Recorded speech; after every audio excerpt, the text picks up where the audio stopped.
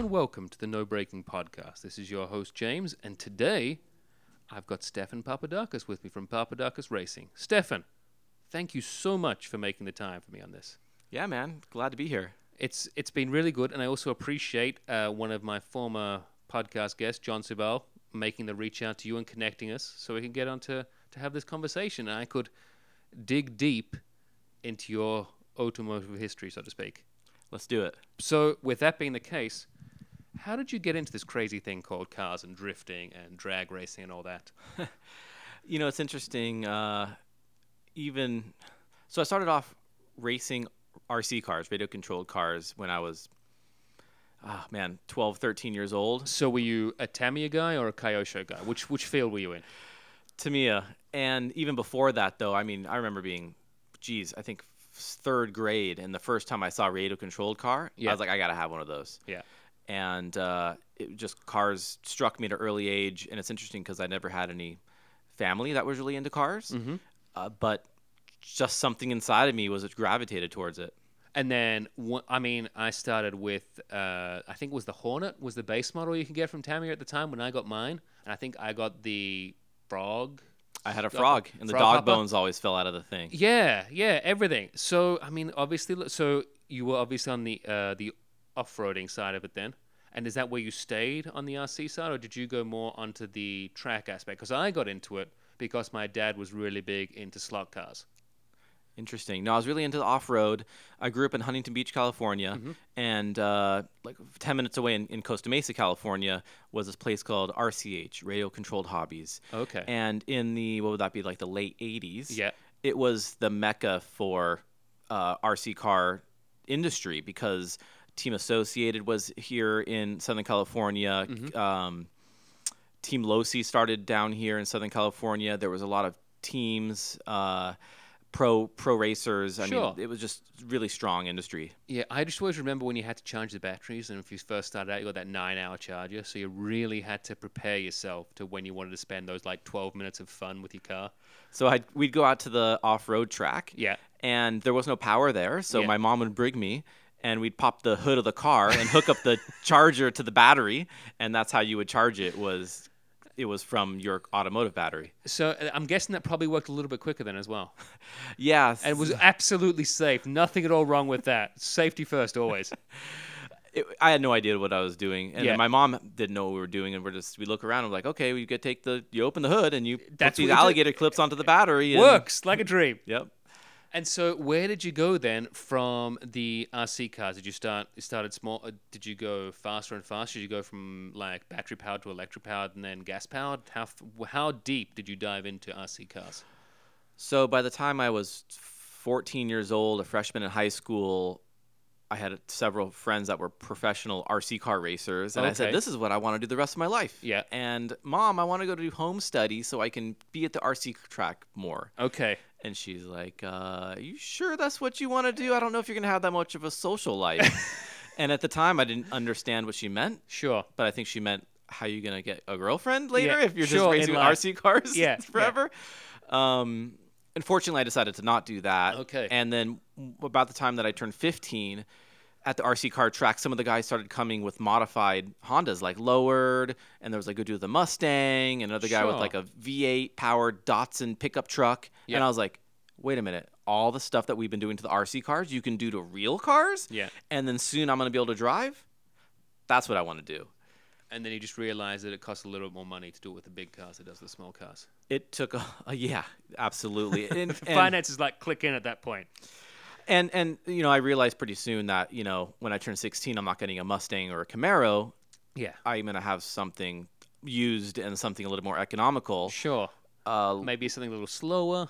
So my first car was a Honda Civic SI. Okay. Which at the time in 1993, when I turned 16, 1993. What year was the Civic? 91. So okay. It was a 2-year-old used car, but in 1993, that was the car that everybody was modifying, which was the Honda Civics, Integras, things like that. Sure. My mom didn't know that.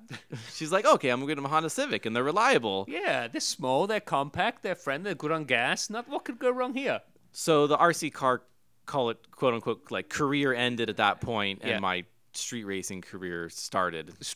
Okay, so obviously, and then when you did street race, you just stuck to the speed limit, never went over the speed limit, and that was it. You were quickly racing as fast as you could to the speed limit. Am I correct? No, absolutely not. So, look, The statutes of limitations, they've gone back a while now. It's fine. I've told the story before. Look, what happens in my situation and a lot of my friends as well, when you don't have money to go out to the racetrack, and really in Southern California, there weren't many racetracks to go to, even if you had money. Yep. And you want to race your car and you want to speed. The street races, the drag street races were where it happened. Yeah.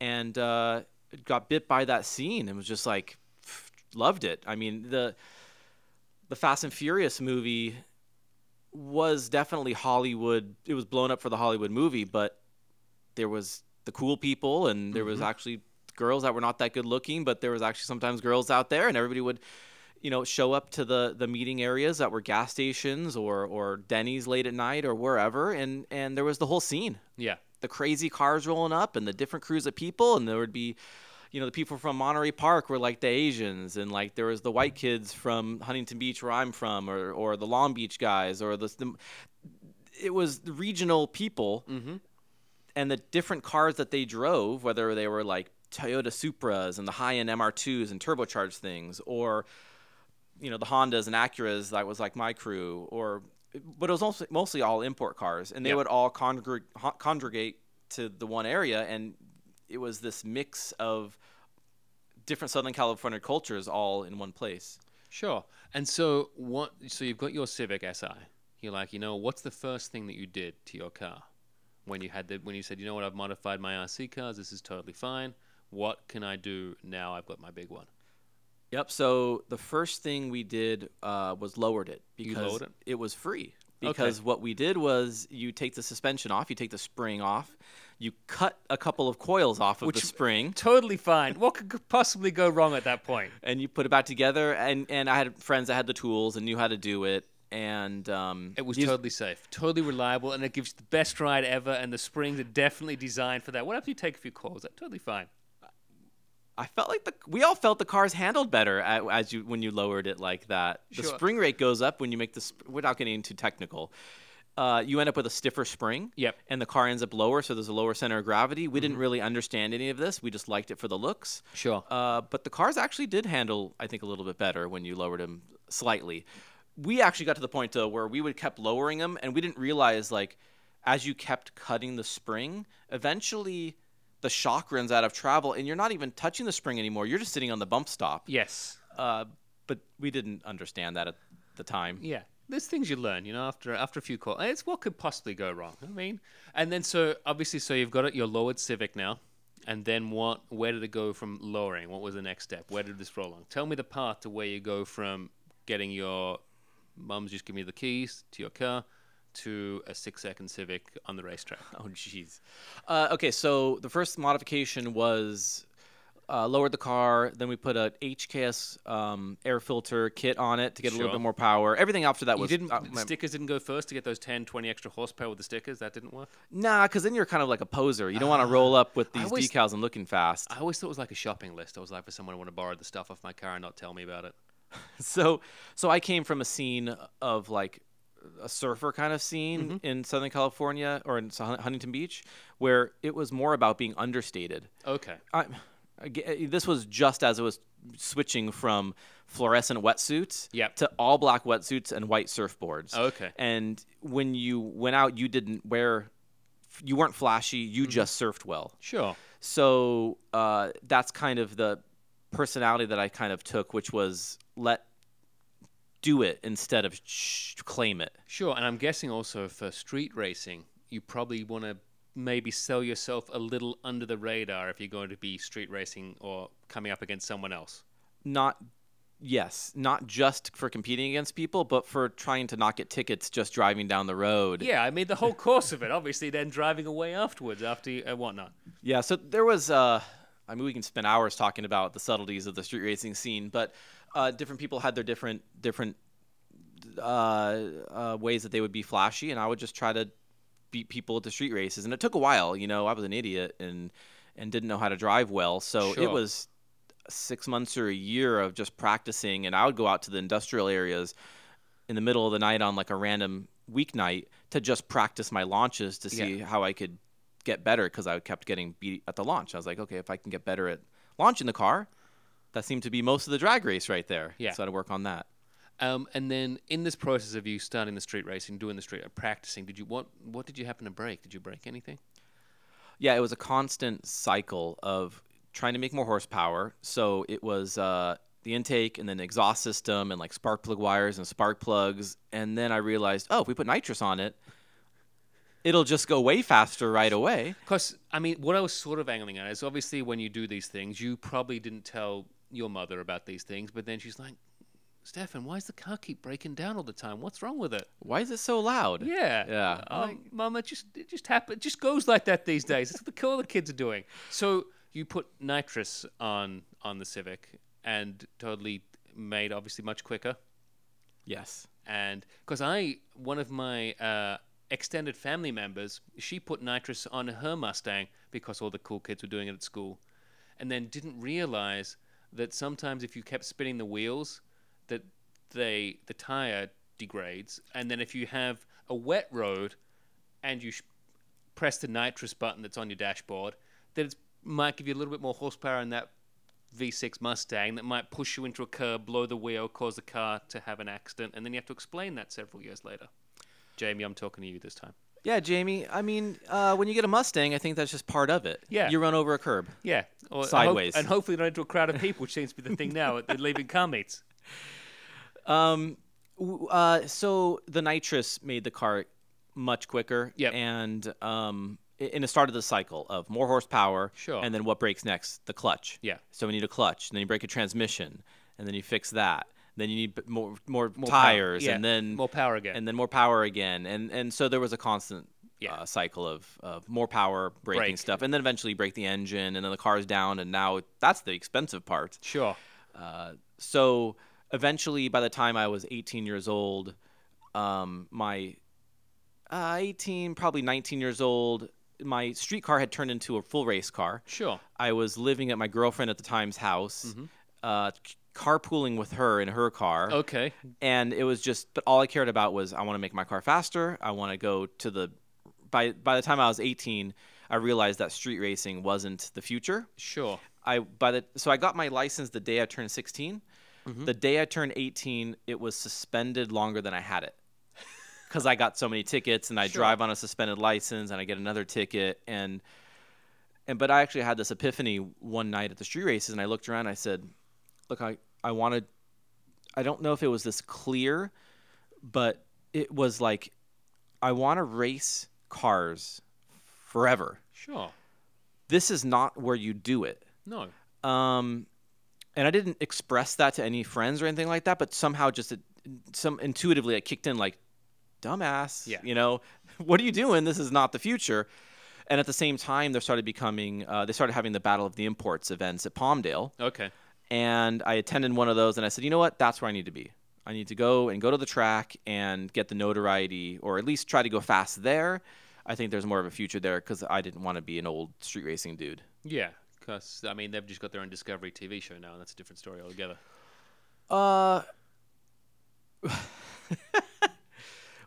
Look, I'm not saying there's no future in that, and obviously there's people doing, looks like professional street racing, but it looks more like they're actors and personalities than they are pro street racers. But within the circle that I was looking at, I said that's not the future for me. Obviously, yes. And if you want to legitimize yourself and like you saw in the Fast and Furious movies, maybe that led to other things. So maybe you want to go a legitimate career, and if they've got this magazine called Super Street that promotes other things, you may be going in a different direction, right? Yeah, that movie, I don't know if the word parallel's right, but it's there were a lot of pieces of that definitely parrot or are similar to the way that I grew up. And there's many enthusiasts that grew up street racing, that's their story too. That's why that's such an amazing movie, because a lot of people can relate to different components of it. Yeah, definitely. I mean, friend of the podcast and guest, Busy Moto. he told me that's the same thing. He was like, he started doing it. Busy was all about his thing and how he liked the science aspect behind it, and I appreciate that with his many, many, many degrees that he has and so many letters after his name. But like you say, everyone has their own way of coming into it. Exactly. But so you went to the track. So how did it? And you full-time race car now, getting the track. How do you start the progress of getting into the series, or where you started and want to say, well, this is where I want to go. This is the direction I want to be in. So the drag racing scene, the import drag racing scene at that time in the mid 90s was basically who had the fastest whatever, fill in the blank. Sure.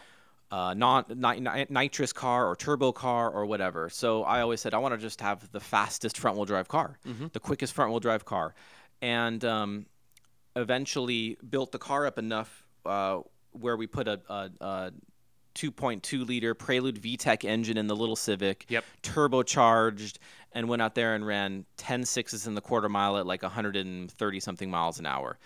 And I would think I was like second fastest front wheel drive. I think it was Tony Fuchs and maybe Dave Sheen, a couple of others. But by that time, the car was so destroyed from being modified so much and street raced and working on it, not knowing what I was doing properly modifying the car. It just looked terrible. But it was quick. Sure. And met a gentleman named Sean Carlson. He was writing and taking photos for Turbo Magazine at the time, but a great fabricator on the side. And he was a couple of years older than me. I was probably 20 or 21. He's like 24, 25. And he said, hey, you need some help with the car? And I said, yeah, I need some help with fabrication. He said, okay. What ended up happening is we started working on my Civic together, and it snowballed from let's tube frame a little bit of like the front frame rail into like this whole tube chassis car and changing the body into a 1998 Civic. It was like this whole 8-month project. And eventually what came out of it was the yellow front wheel drive tube chassis first into the 9-second quarter mile Civic that we had built. And again, we spent hours talking about this, but essentially we had built one of the first tube chassis front wheel drive cars that was really lightweight. Okay. We had already made good horsepower, and so I just took the engine and transmission that was in that 10-second car and put it into this really lightweight tube chassis car, and we went out and ran, I think, 980s in the quarter mile at like 140 something miles an hour the first event out. Yeah. And it kind of set the scene on fire, right? This was at the time when the import or the sport compact magazines like Super Street and Turbo Magazine, and I think this is even before Import Tuner, but these magazines and videos and all this stuff were really just looking for content, and Battle of the Imports and these drag racing events were where they would get the content from. Sure. And we're out there now, the fastest front wheel drive vehicle in this, at the time, brand new body style in this super bright yellow paint scheme. And it was something that they would put on the covers, and they would do features and interviews on how we built the car, and it became iconic within the sport compact scene. And we continued to do the different Battle of the Imports, and then the NIRA and IRA events, and then later the NHRA Sport Compact events. And we would go out there and beat all of these rear-wheel drive cars with this front-wheel drive Honda, and it was just a phenomenon. And because of all of this exposure, we're able to go out with help from Frank Choi, which was the one that ran Battle of the Imports. He was savvy. He was already bringing sponsors into the events. Yep. And I said, look, I'd love to do all of your events, especially the ones that you're starting to do now on the East Coast, but I need some funding to get there. And he helped really get what we'd call like Papadakis Racing off the ground, where it turned into a professional outfit where we're actually bringing in sponsors and putting the decals in the car and then going out and competing at these events. And who was your first professional sponsor that you had there? Who was the first one, like, put their hand up for it? The first sponsors were Gretty Performance Projects, who were around, and DVS Shoe Company, actually. And then soon after that was AEM. Yeah, who we still work with today. Sure. And so obviously you're taking the car around the country now, and that was probably the height of sport compact drag racing is where it is now. Or at the time, I should say, back then, that was like the height of where it's all happening. All Yeah, eyes so on it. this was probably now we're up to like probably year 2000. Year 2001 we're really peaking, and then the Fast and the Furious movie comes out, the original. Yep. And that just took the automotive aftermarket scene to like the next level, like 3 levels up. Cuz now instead of it just being a California, Florida, New Jersey thing, it hit the Midwest, it hit the South, it hit basically everywhere. Yeah. And it was now not just Hondas and Acuras and Toyotas and everything. All of a sudden it was Chevys and Fords and Dodges. And then soon after that, within the next year or two, Chevy came in and then Ford came in, and they said, hey, we're going to market to this young demographic, and we're going to give them a car that fits this scene. So you had the Ford Focus and the the Chevy Cavalier and the Dodge Neon and then the SRT4. Yep. And then they had professional front-wheel drive drag racing teams.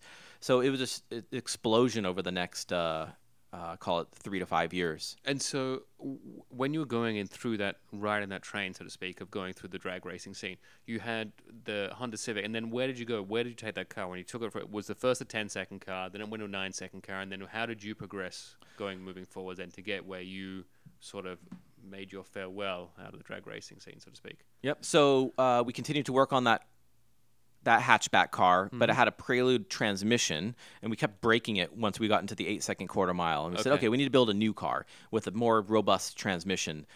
So we actually worked with Honda in 2001 and built a 2001 Civic Coupe with a more robust transmission, a different configuration. Without getting all technical, it was a car that had more potential. Eventually, we ran 8.12 in the quarter mile at 184 miles an hour. Sure. But as all this front-wheel drive stuff was happening, at the corner of my eye, I'm watching the Pro rear-wheel drive, which were basically tube chassis rear-wheel drive cars with 4-cylinder and 6-cylinder turbocharged engines making 1,200 to 1,600 horsepower, Sure. which were the fastest cars at these import sport compact events. And I said, you know what? I don't want to just be the fastest front-wheel drive car. I want to be the fastest at the event. Okay. Because I looked over to NHRA and I said, well, who's the premier over there? It's the funny cars and the top fuels. The pro stocks are cool and all, but the funny cars are like the ones with the biggest sponsors, and they're the people. They're the real attention grabbers. And I felt like in our scene, it was those rear-wheel drive cars. So we started building a tube chassis rear-wheel drive Civic with the Acura NSX engine, the V6, twin turbo. Okay. And the engine made 1,600 horsepower. It was built by AEM, Advanced Engine Management, AEM Electronics, essentially. Sure. The founder of AEM built that engine here. And we went out there, and I basically moved from front-wheel drive to rear-wheel drive over the next 3 years, and we were record-breaking in the rear-wheel drive in the Honda scene. We didn't win any championships with that, but we definitely were record breakers, and we won several events. And at the corner of my eye, I'm looking for something else. I said, Sure. I've been drag racing since the year since 16, and now I'm 24, 25 years old. I'm kind of getting burnt out of drag racing. I keep traveling around the United States, and everywhere I go, it's another quarter mile straight piece of road. Yep. I kind of want to make some turns. Sure. Eventually, it's going to come up. Yeah. And at the same time, the NHRA Sport Compact Series, which was the premier series at the moment, this would be 2004, 2005, was having a little bit of trouble building the events. Sure. And a bit of that was the issue of us not always having the best show. When I say us, it's us racers. So we were always trying to make the cars faster, which would make the cars sometimes unreliable and break down and oil down the track. Yeah. And there'd be delays in the show. And first, because if anyone of the listeners hasn't been to a drag racing event, if someone spits not fuel, but liquids on the track, I mean, it takes a while to get that dried out, cleared up, so the track's prepared again for the next race to go down, right? I mean, it's not a short. I mean, the races are short, but if there's an accident or an incident, then it can take some time to go between, which is no one's fault. It's just you want the best surfs to be racing on if you're going 180 plus miles an hour to get those times. Exactly. And the scene changed. It went from who's got the fastest whatever to now we're getting more general public to show up to these events, and they just want a good show. Sure. They might not know who's got the fastest, whatever. They just want to see some fast cars go down the track. And if you keep braking and having these big delays. So I had a story. My mom came to an event at Pomona in Southern California here, and it was 2005 or 2004. And it was sunny Southern California day. It was a beautiful day, and there kept being kind of delays. And she's like, hey, I like watching your race, but I think I'm going to take off now because there's not a lot happening and it's hot and blah, blah, blah. And I said, okay, love you. I'll see you later. I understood. But it was realizing, like, look, if we can't grab the attention of your mom, of my mom, then maybe who's probably a pretty big backer of your endeavors at this stage. Yeah. So, which I mean, emotionally backing. That's what I mean. But it's not yeah, financially, it was we were. That's what I mean. No, emotionally backed. Its parents are never going to be really. I mean, at start, yes, but probably they want to push you out of that cage, that nest, to get your own money as soon as possible. My dad did anyway. Yeah, I actually moved out of the house when I was 18, but the team became profitable almost immediately. Sure. And it is up until today. But yeah, if I can't give my mom a good enough show, then this might not be able to translate into the general public, which is kind of where I thought the future had to be. Yeah. Because at this point, we're starting to lose a bit of the grassroots scene as the Fast and Furious movies and the whole wide body kits and stuff like that started getting a bit of a stigma. Sure. And it was less cool by maybe that time. Mm-hmm. And saw some of the drifting, I went to one of the D1, the Japanese D1 drift events. They had it in Southern California, and at first I just didn't even understand what was going on. Sure. But it looked like fun what the drivers were doing. Yes. So I said, okay, that looks like something different, and I've got a little extra cash, so why don't I build a Nissan 240 SX and go have some fun with it? Sure. And it was a lot of fun. But at the same time, we were still doing some work with Honda at the moment, and they said, we'd prefer you to not be in this Nissan thing because you actually are still getting some photos and stuff in the magazines. Yeah.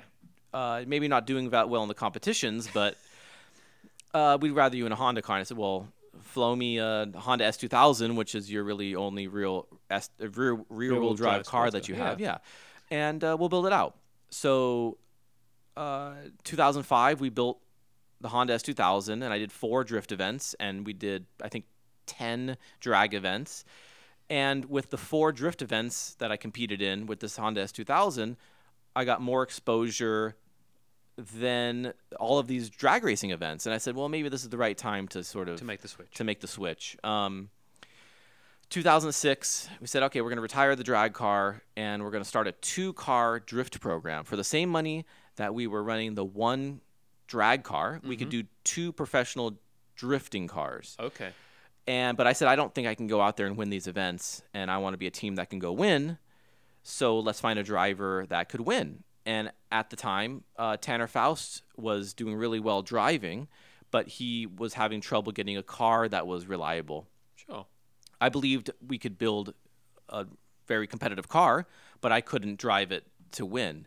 So Tanner Faust and I had some conversations, and we hired him as a driver to drive. We call it the A car. Yeah. So we built a Nissan 350Z because he didn't have any manufacturer relationships, and went out, and I think we were 3rd in the championship the first year, and then he won the championship the next 2 years.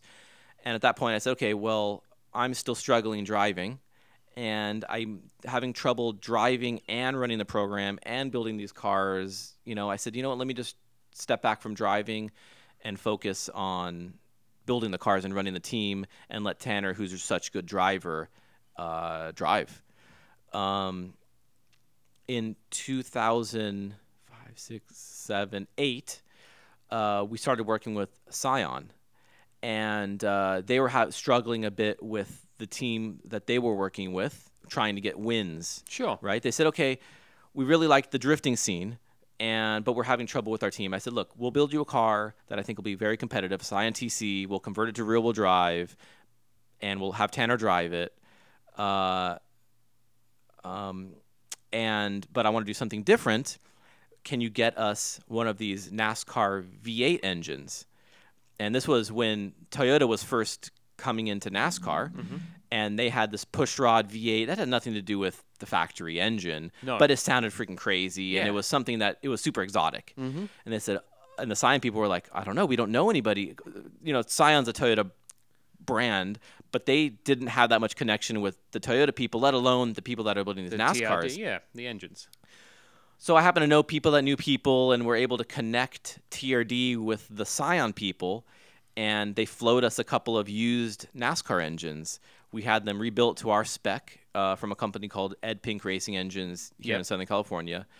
You're probably seeing a similar thread through this whole thing, which is Southern California automotive industry. Yes. The street racing, you know, Toyota was based here, you know, these engines, all this stuff is, so being in Southern California was a huge help. Just want a little sidebar there. Look, also want to say Ed Pink also related to the Pink's hot dogs.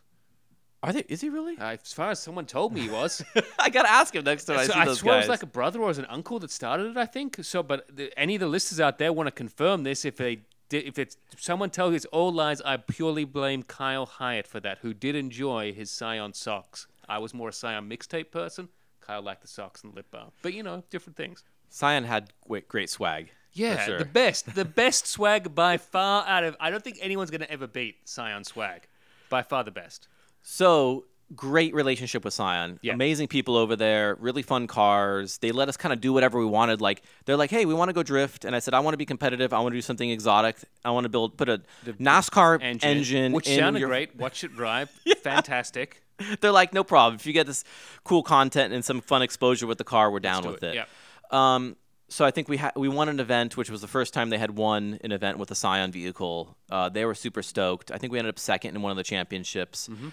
Kind of fast forwarding to 2010, and Tanner's like, look, I want to go full-time rally cross racing. And Tanner's super talented guy where he's racing rally and rally cross and hosting shows and, you know, playing video games, dating models, I know, it's and a terrible life. Jet setting and doing all this stuff. And he had accomplished everything there was to accomplish in drift.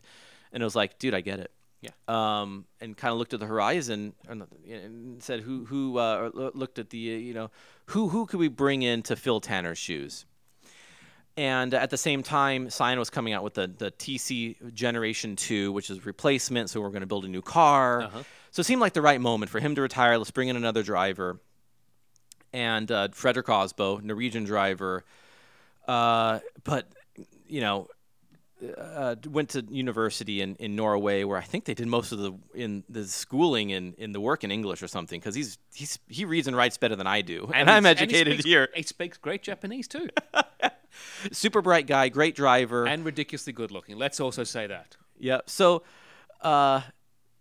he had a great. A lot of potential, but he wasn't up to speed on the competition aspect. A lot of talent in his driver, but needed to figure out the Formula Drift format to really get the performance. So he and I had some conversations, and I said, "Look, I'll build you a great car. I can help you with, I think, some of the performance on the track." And then we were able to put a deal together, and kind of the rest is history. You know, he started off as I think 10th or 12th in the championship, and then each year got better till he won the championship in 2015, and then now today the most winningest Formula Drift driver in history. Yeah, so he's doing all right for himself. Yeah, and again now Fredrik he does the events here with us with the Formula Drift events. He has his own program in Europe. He goes to Japan and China and drifts. And then he's got his stunt driving in between and everything else he does. Yeah, so he absolutely has a successful career in motorsports. It's great. And so, but what about yourself? So obviously you're still passionate about it. How often do you get to go out and drive any of your cars, or like not have to focus mostly on being team owned, but when do you get to go out and have fun, kind of thing, I should say? Yep. So I only tell close friends this and listeners of your podcast. But I mean, by the time I was, in 2005, by the time I was probably 28 years old, I was burnt out.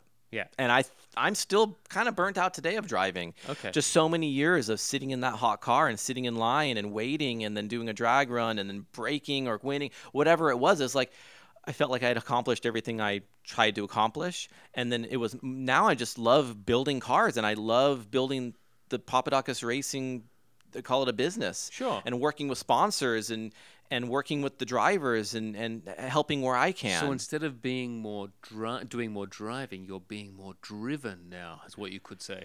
The focus has moved. Yeah, totally. So speaking of that then, obviously the new car that you've got this year is the new Toyota Corolla. Yes. Now, you did that last year, but this was not the one that you've done this year, because while it may look a little bit similar, that's all totally new, totally changed or whatnot because it was you got like one of the like concept car tie in the chassis kind of thing. How's that? Yeah. So can you tell us a bit about how that worked? So when you work with sponsors, some sponsors like Rockstar Energy Drink say, look, drink our drink, promote it, let everybody know how good it is. Yep. And run the sticker and brand awareness. Others like Nexen Tire, who we work with, say use our tire. Yep. We work with Lucas Oil. Use our oil. And that's what we work with companies that make good products. That way we can continue to win and authentically use their product. Sure. When it comes to a vehicle manufacturer, it becomes much harder because it's the whole everything. Yes. Right. And especially when your vehicle manufacturer that you work with they have a front wheel drive car that you want to compete with, and the rules are you only can have a rear wheel drive car. So to give you a little bit of context of what is going on in the background is Toyota says, look, we want to continue to support you guys. We really love the exposure we get in drift, and we love the demographic, and we think it's a lot of fun, right? Sure. We love to see our cars do that. But we have this new Corolla coming out, and there is going to be literally 2 of them available in January of 2018. We'll give you one of them. The other car, we need to hold on to that because we need to do photo shoots and do our normal media stuff. And we'd like you to turn that into a competitive car by April. And it's like, is there a plan B? Is there some other? No pressure. No pressure, Stephan, there. No pressure whatsoever. So that was the deal. They said, look, we want to promote the Corolla. The IM that you were running in 2017 is now going to be no longer sold. Yep. So this is the opportunity that you have. And I said, okay, I guess the answer is yes. Yeah, we're not going to say no. And the reality is,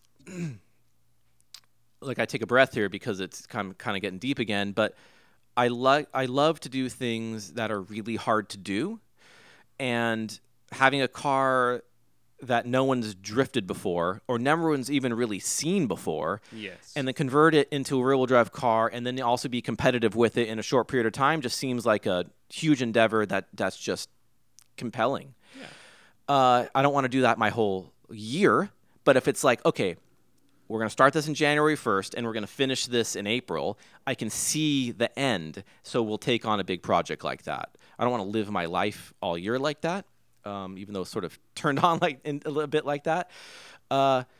Excuse me. So we took the project on, and in secret, at our shop here in Hawthorne, California, we tore the car down and built it into a rear-wheel drive competitive drift car in 4 months, and went out there and actually won the first event, which was never in the plan. Everything just came together. So that's one of those moments in your life where you say, okay, let me step back and let me really absorb this, because let me enjoy this one for the moment. This may never happen again in my lifetime. Sure. Yeah. So, I mean, it is a race car. So it's a little bit different, the Corolla road car. What's the power difference between the two? Yep. So the factory car, I don't even know if the factory car is like 160 or 180 horsepower. Yeah. 4-cylinder, front-wheel drive, naturally aspirated, and then we run a 1,000 horsepower, still a 4-cylinder. Yeah. Turbocharged and nitrous. So let's say the engine without the turbo makes 250 horsepower. Then we turbocharge it, and it makes 850 horsepower. And then we put 150 horsepower nitrous shot on top of that. And then all together, it makes 1,000 horsepower. That's the combination that we run in this Corolla, so we can keep these tires spinning at 100 miles an hour. And that's the level of the drifting has gotten to where the tires, we use a 275 wide tire, which is not exactly narrow. No, right, and it's really sticky. You know, Super sticky. The tires that we run now are really sticky. There's a lot of speed involved in drift. It's not just pulling the handbrake and trying to do donuts on ice or something like that. It's there's a lot of speed involved, so you need horsepower to turn those tires at these high speeds. Yeah, I mean, I think from memory, isn't the Formula Drift series like the highest horsepower like racing series in the world comparison? If you balance it out, I think. Formula Drift, the drifting series that we run has no engine rules. Yeah, so it's whatever you want. But like the average like horsepower per car, like a low horsepower car in the series is like 850, right? 850, you're at a low. Yeah. If you come out with a 600 or 700 horsepower car, it's not even, you're probably not going to do that well. That's like Pro 2. Yep. And then on the high end it's 1,000, 1,100. Some of the supercharged V8s make like 1,200 foot-pounds of torque. Yeah. And then they get to the point to where they're just ripping tires to shreds in less than 2 runs, and you got to hold them together for 2 runs. So the limitation has now been back to tires. And kind of motorsports is typically there's a cycle of what is your limiter, and then you work on that limiter, and then what is the next limiter. Yeah, so you get, as you mentioned when you were talking about this is the thing for power, what breaks, then how do we reset and then go back forward. So with that being said, how is the work, for example, if it's like tires, for example, now you've got your sponsor Nexen that you work with, how do those discussions go in regards to say, well, my car's 1,000 horsepower? How do you able to plan and talk to like develop that technology? What's that process? How do you work with your sponsors to make these things happen? The engine program, either be the engine, any one of your sponsors that you work with to develop it further. How does that work? Because obviously you've got a small team here, but say if you're talking about the car in general, Toyota's probably got a few more people on the payroll than you guys do. So the expertise is within the team, actually. Okay. We work with marketing individuals at Toyota, and we work with, PR, like the public relations and such like that. But the technical end, it really is up to the team. Okay. And they say, hey, this is what we want you to run. This is the car we'd like you to use. And they're nice enough to give us freedom to kind of build what we'd like. Yep. We have there's a misconception that a manufacturer or a tire company or whatever it is they can help us hugely by working with the team and saying, what do you need? And then helping to develop what we need. Sure. A lot of the time, they don't allocate resources internally to help the teams because they're busy building road tires and stuff like that. I was going to say, because obviously Nexen probably sell more road tires than they do drift racing tires, I'm going to guess. Yep. And they probably make a bit more profit off the road tires as well, I guess, than the drifting tires. So interestingly enough, these are good comparisons. So as far as Toyota's concerned, they have their Corolla, and we modify it and we run it, but not much of what we do in this application is going to go back to changing the road car that much. Sure. But for Nexen, it actually does. We have to use a DOT tire in drift, and the tires that we run, these competition tires, are actually widely used by high-performance street drivers, and then also the autocrossers. It's the same thing. So they'll actually send out engineers to test days and take data and say, okay, when we revise these tires in the future, what are the changes that we'd like to see? And they'll get a bunch of data, and then they'll put those into the next revisions. Because we're not allowed to run special drift tires. They have to be their normal tires that they sell. Off the shelf. Yeah, exactly. So I'm kind of all over the place. Sorry about that. But no, you go wherever you want to, Steph. It's absolutely fine with me. So a company like Toyota will have an initiative to go NASCAR racing, and they have a whole engine building and wind tunnel and all of these things to help that. But they have initiative to help on the technical end of NASCAR. For drift, they help us with marketing. Sure. They supply us with a vehicle. They build us cool posters and ads with the car and help promote us, and we promote them by running the car. So that's the relationship more on the Toyota side. And then we have other companies like AEM Electronics that we work with that are totally invested, where the items that we might need, the functions we may need in like the computers or the gauges or the dash or fuel pumps, we're directly communicating that with the research and development for the company. Sure. Because they know that the stuff that we need is similar to what other racers need. Yeah, so I'm going to assume, for example, if you've got it in your Pro Drift car, then the Pro 2 series, they might want to say, well, if they've got that, that's what I want to try and get into. Yes. That sort of technology. On the, say, for example, using AEM as the example, and then maybe a grassroots drift, they can make a smaller, less version, a little bit down from there, that maybe a grassroots person will want to be interested in getting. And that's, yes, and exactly. And that's the benefit of companies, us working together. It's not just stickers on the car. Yeah. We're actually utilizing the product. And we don't have to go out and plug the product everywhere that we go, because you can just, if you know enough about your car that you're planning on modifying it, you can look at our car and say, oh, they're actually using that product that I could get for mine. We don't have to go and hold it up and say, hey, we use the so-and-so thing. Yeah. And so speaking of that, what is the relationship between you guys as the builders, I should say, and the driver, Frederick? How does that work in regards to setting the car up and things like that? How does that come into play? Frederick and I and whoever we're working with, drivers, there's a communication of what we feel the design of the car or the modifications we're going to do the car that will help the performance the most. And that's where a lot of people will get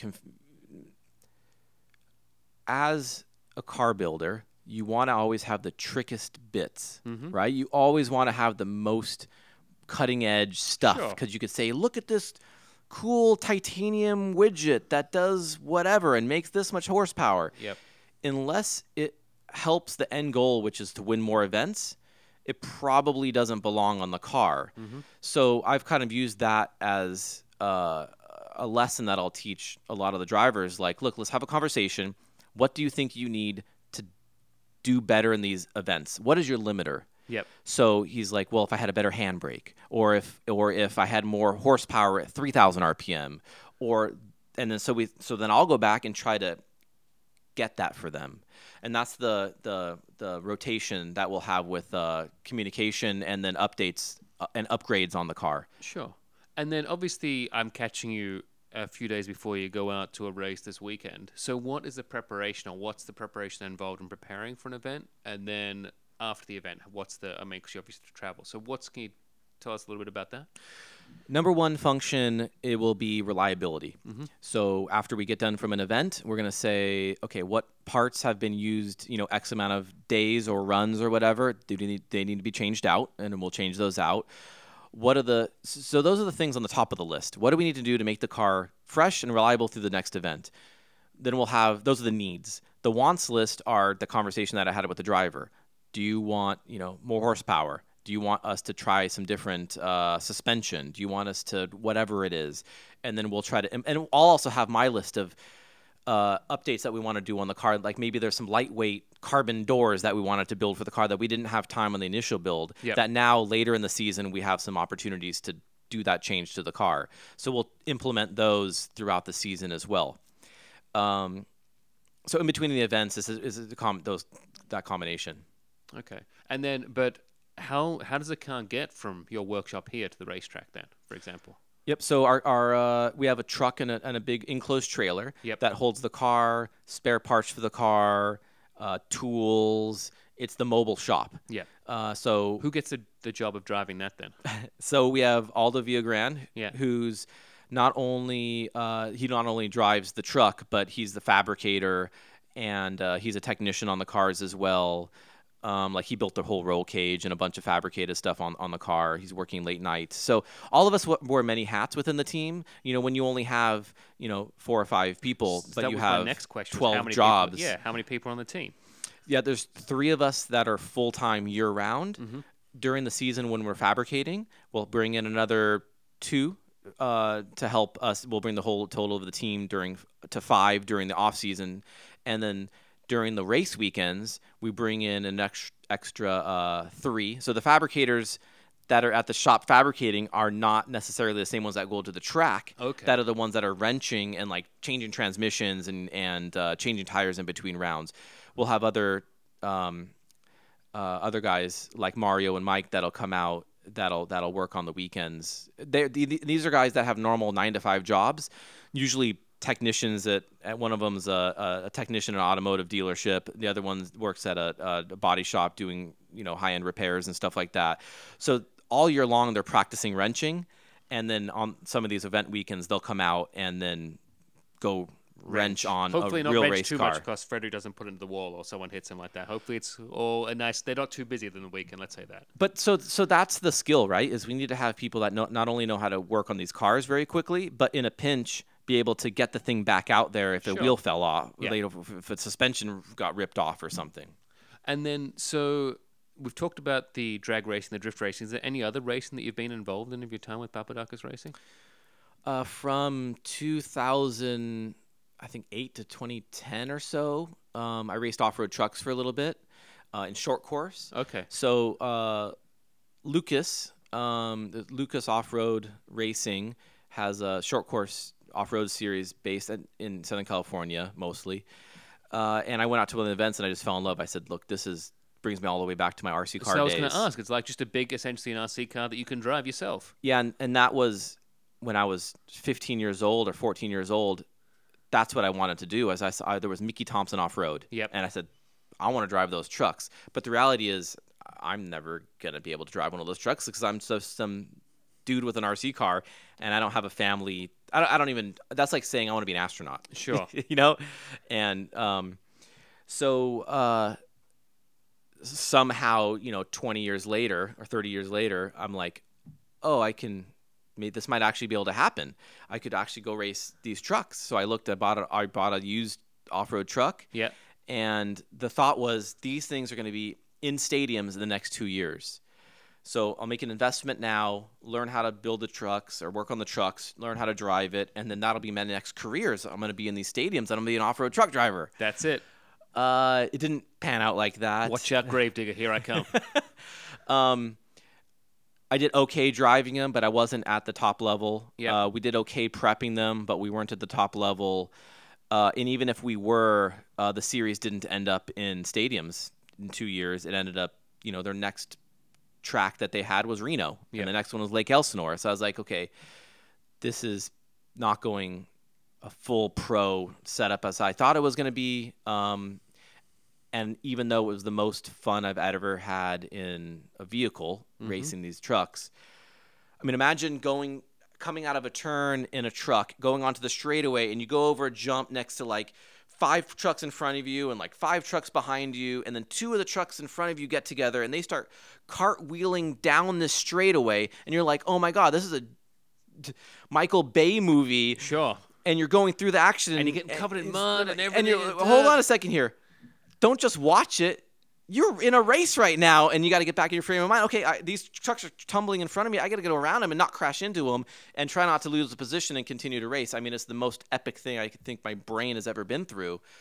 And I wanted to continue to do that forever. But the reality was it just wasn't in the cards. Sure. And you had to go win championships in Formula Drift instead. And I was trying to do this while we were running the whole drift program. And it just was unsustainable. Yeah. And I said, okay, I guess we're going to retire the truck. And I'm going to focus again on the main business, which was the drift team. And we've continued to be successful with it. And I'm still having fun, don't get me wrong. On the side, and I don't talk about it much, but I do race bicycles, actually. I do a lot of mountain bike racing. And this is fun now because I can work on sort of instead of an engine or the car, now I'm the engine. Sure. So I work on trying to, eat healthy and get fit and things like that. And now I'm the engine. Fitter, I should say. Yeah, and so that's fun. So that's where I get my competition. And there's not as many cars like tumbling over in front of you, hopefully. There's dudes on bikes and blood, so it's actually as long as they don't cover you on it, it's okay. You're totally fine. It's falling over. But so, if you had any advice for someone that was wanting to get in or try and understand to get into to the automotive industry or automotive motorsport industry, what advice would you give them before we sign off? Yeah, so I guess questions asked a lot, and let me preface this by saying there was a lot of opportunities here that were really worked out. Mm-hmm. Like the street racing scene was really starting to get huge in Southern California right when I got my license. Yeah. The import drag scene was getting huge, and Fast and Furious came out right when I was trying to start my professional career. When we did the drifting, it was right when drifting started really blowing up here. But not everything, like the off-road truck racing didn't pan out. So let's not be honest everything. As well, you've also worked very hard at these things. It's not like you were given it at every stage. I mean, you're very driven and you put a lot of hours in here. So that's kind of it's putting the effort in at the right time. And I would say that from literally my freshman year of high school, when I wanted to do RC cars, till like 4 o'clock when I had to scare you to get your attention. Yeah, that is the most important thing in my life. Now I'm married and now I have a 3-year-old, and the priorities do change a bit. But I remember being 20 years old and literally talking to my girlfriend and thinking back how horrible it was. But like, Lo, you'll never be first, because the motorsports and the car stuff is first. Yeah. And I sincerely meant that, because that's what I was really trying. I wasn't trying to build a long-term relationship with her, sure, which was probably really apparent after she heard that. Yeah. But I was trying to build a career, so these are the take-homes. It was I was surrounded myself with like-minded people that really wanted to be around cars. And I surrounded myself with people that were better at it than I was, so I can continue to learn from them. I practiced it as much as possible, because you can read books or talk to people, but unless you actually get your hands and do it, you're not going to really learn how to do it. Sure. I effed up a lot of stuff. I said, you know what? I might not know how to work on my car, but I'm going to try. And if I don't succeed, then I'm going to pull my transmission out of my car. Yeah. I don't know how to do it, but I'm going to read a book and figure it out. As long as there's not too many bolts left over, it's totally fine. And I would have bolts left over and put it back together, and the thing would break, and then I would later find out what that bolt was for. Exactly. And then I would never let that happen again. But it's not about today or next week or next month. It's like you're always sort of building, and it's just full immersion. So you're saying it's definitely the 10,000 hours. Yeah, and unless you immerse yourself in it, I don't know how you would ever get to 10,000 hours. Sure. Yeah. And then if anyone wants to find you guys online or yourself, where is the best place they can find you online? Yep, so Steph Papadakis is my Instagram handle, STEPH Papadakis. I'm sure it's in the listing here. Facebook, Papadakis Racing. Those are the main 2 places. Starting to do more stuff on YouTube, but literally just you go on Google, type in Papadakis Racing. I mean, everybody's pretty smart. If you're listening to the podcast, you know what you're doing on the internet. You can probably find it. Yep. But Stephan, I really want to thank you for your time today. Really appreciate it. It's been a real good chat with you. Also, for our listeners, obviously, like I tell you each week, please leave us a very favorable review. At least 5 stars. We don't ask for anything less than 5. I want everyone to give us at least 12 stars, but you can only give us 5, so we make do with 5. Also, make sure you subscribe someone else to the podcast. They don't need to know about this. Just subscribe them. Make sure they download it and listen to it. They'll love it. That's absolutely sure. If you want to find me online, you can find me at NoBraking, NoBraking, on Facebook and Instagram, and at nobraking.com. And until then, we'll see you next time. Bye, guys.